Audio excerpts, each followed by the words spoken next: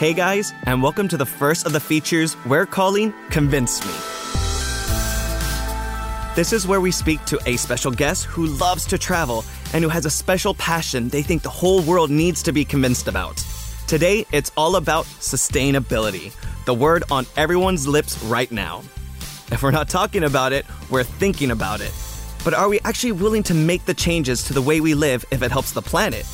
Do we even think about it when we're traveling? Our guest is legendary explorer, environmental activist, and documentary filmmaker Celine Cousteau. Celine works with the Treadright Foundation and Contiki Cares to protect the communities we all love to visit, the wildlife, and the planet. She's here to convince us that we should all make travel matter. Welcome to the podcast, Celine. Thank you, David. How are you today? I'm doing really well, thank you. Where are you calling from? I'm in New York, upstate. Oh, okay, awesome. Well, I literally had to take a breath in between all your job titles. Please, let's not compare resumes. Let's just not.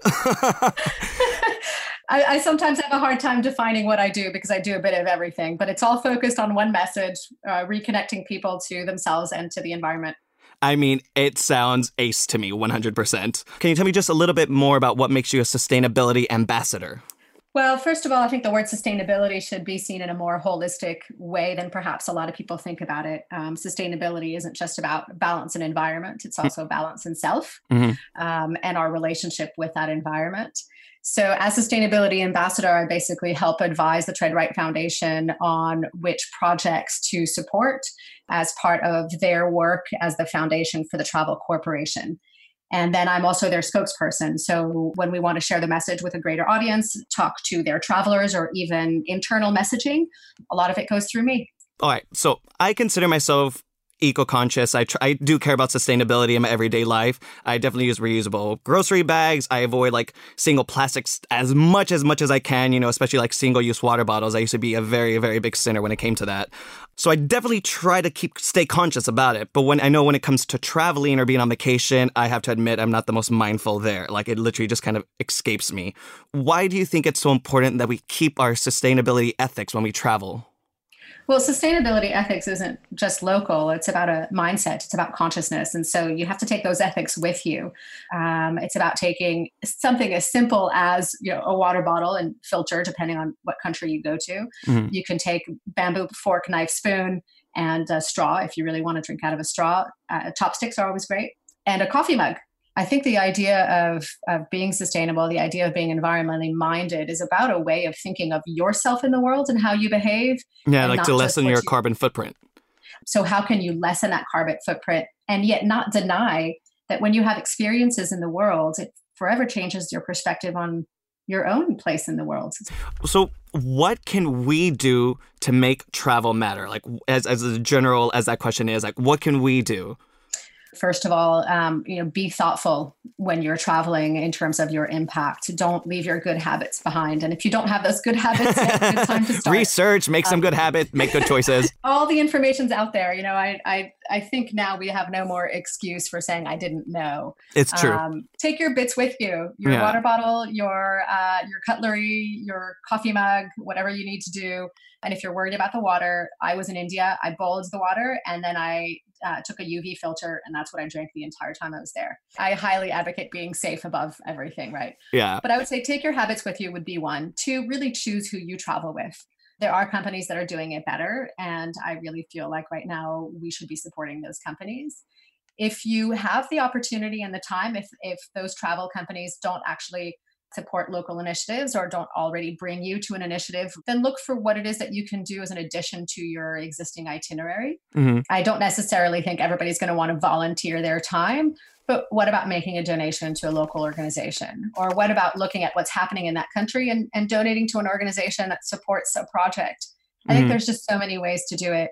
And above and beyond all, be respectful. Be respectful of the people, of the land, of the animals. Everything you encounter has a life before you got there and afterwards. And I think we need to enter softly. There we go. Literally, those are things that everyone can start applying today. Like you said, it's so much information is out there. Everyone should be well read to know that. And I feel like knowledge is power. Definitely in this situation for sure. You've also worked on some like amazing projects highlighting how travel and tourism can have a negative effect, especially on wildlife. Now, you recently worked on one in India, correct? Yes. Oh, yeah. It was absolutely amazing. We went to Wildlife SOS, which is one of the organizations that we support, and we did a short film with some social media influencers. I mean, first of all, to be there firsthand and see how the elephants are being rehabilitated, to help bathe them and feed them, to watch how the vet is taking care of their wounds, and then to see the human beings that are there taking care of them, who previously had been essentially their trainers and had been using bullwhips and hooks, are now the ones bathing them and making sure they're safe. And so it's a rehabilitation, not just of animals, but of people. Yeah, and that's one of the popular things that tourists definitely like to do when they visit places like India. I mean, I will 100% admit, and I feel very bad about it, when I went to Thailand, I was one of those people that rode an elephant. I will never do it again, especially after like finding out about the trauma that is actually inflicted on the elephants. Can you describe what those elephants go through from being taken from the wild and forced to learn to carry people on their backs? Sure. Well, first of all, I want to commend you for just admitting that publicly. I think more people should, because we are flawed as human beings. And I think part of shifting is just education and understanding. I get it. It's tempting to ride an elephant. It looks really fun. It's just not their natural behavior or habitat. They call it breaking the spirit. And essentially, they take a wild elephant, preferably young, so that it's more easily trainable, and they just beat the spirit out of it. I don't know how else to describe it. You know, they chain the elephant up. They discourage social interactions. So elephants, who are very social beings, you'll see them, you know, sort of using their trunk and rubbing on each other and having conversations, for lack of a better word. They discourage all of that so that these animals then become very isolated and very contra nature, so that they are more easily trained. You know, it's tough to see. At the same time, I want to encourage people who have had interactions like you have to use that to the benefit of change and tell those stories and how it made you feel, to then understand what that was all about and you know, what that creates in yourself now. Oh, you've also worked on a Treadright project in Jordan. You visited the Iraq's Al-Mir Women's Cooperative, correct? Yeah, and that was actually, I mean, it's beautiful. It's just, you have these communities of women who have either not been married or whose husbands have died, and they find themselves in a society that doesn't value them. And this was an opportunity for them to create something that brings them energy, it brings them income, it brings them self-worth and value. And they are seen by the society now as contributing members. And they're happy and they're beautiful, and they're so appreciative of being able to be useful and having something that they are able to do to contribute to society, essentially. And then to have visitors come and actually appreciate it, there's a lot of pride there. Now, you mentioned that there's not that many like job opportunities in the area. Is that because of like the pressures from their own family, or is it just they're just not readily available? Or are they just not able to, like, it's not legal? It's not illegal for them to work. No, it's not illegal for them to work. It's just much more traditional and part of the culture that the man is the income bearer. And women without husbands or without brothers or fathers, perhaps, have less opportunities. Do you have any upcoming projects that you can share with us? I am wrapping up a very long project called Tribes on the Edge.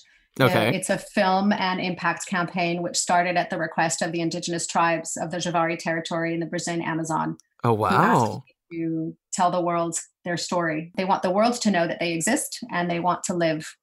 The film will start screening at festivals and private screenings in April. The impact campaign includes education, communication, and action. All that's on the website. That's just one project. I have quite a few more, but all too many to list. It definitely sounds like you are hitting the ground running. You have a lot of things in your pot, which is really, really good. What made you want to work with Treadright? I think they're doing an awesome job. First of all, I really believe in what they do. They wanted to create an authentic landscape on which they could speak about what they were doing before they actually talked about it. So where can people find more information about you and see what you're up to? They can go to my website, CelineCousteau.com. It will lead them to many avenues of my work, including causecentric.org, tribesontheedge.com, and then my socials. I have to admit that I spent more time doing the work than talking about the work. So not everything's fully updated, but it's relevant. Awesome. Thank you very much. It was great talking to you, Celine. Thank you so much. And I saw your YouTube videos and amazing work. You've inspired. Oh, thank you, David. Well, this was a pleasure. And I certainly hope people will take some inspiration away from this and feel empowered to do something. Well, that's definitely convinced me. Thanks to Celine and her work as a Treadright and Contiki Cares ambassador.